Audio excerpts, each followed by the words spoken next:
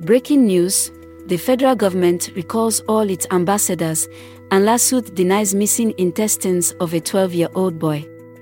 This and more are the latest news developments in Nigeria. This is a quick summary list of Nigeria's news headlines from News Scroll. I am Lola, and today is September 2nd, 2023.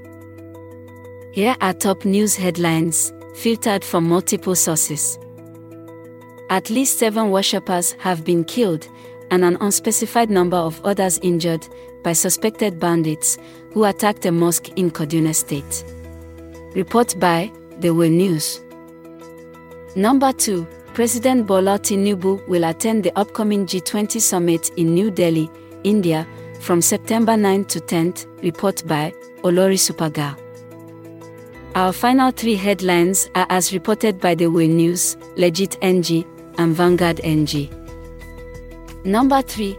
The federal government of Nigeria has recalled all its ambassadors home from their receiving countries.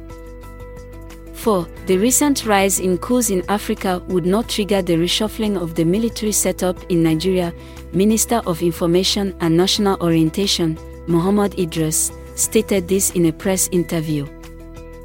5. The management of the Lagos State University Teaching Hospital has denied culpability in the alleged disappearance of the intestines of a 12-year-old patient who was treated by the hospital. This rounds up the news updates in Nigeria via News Scroll.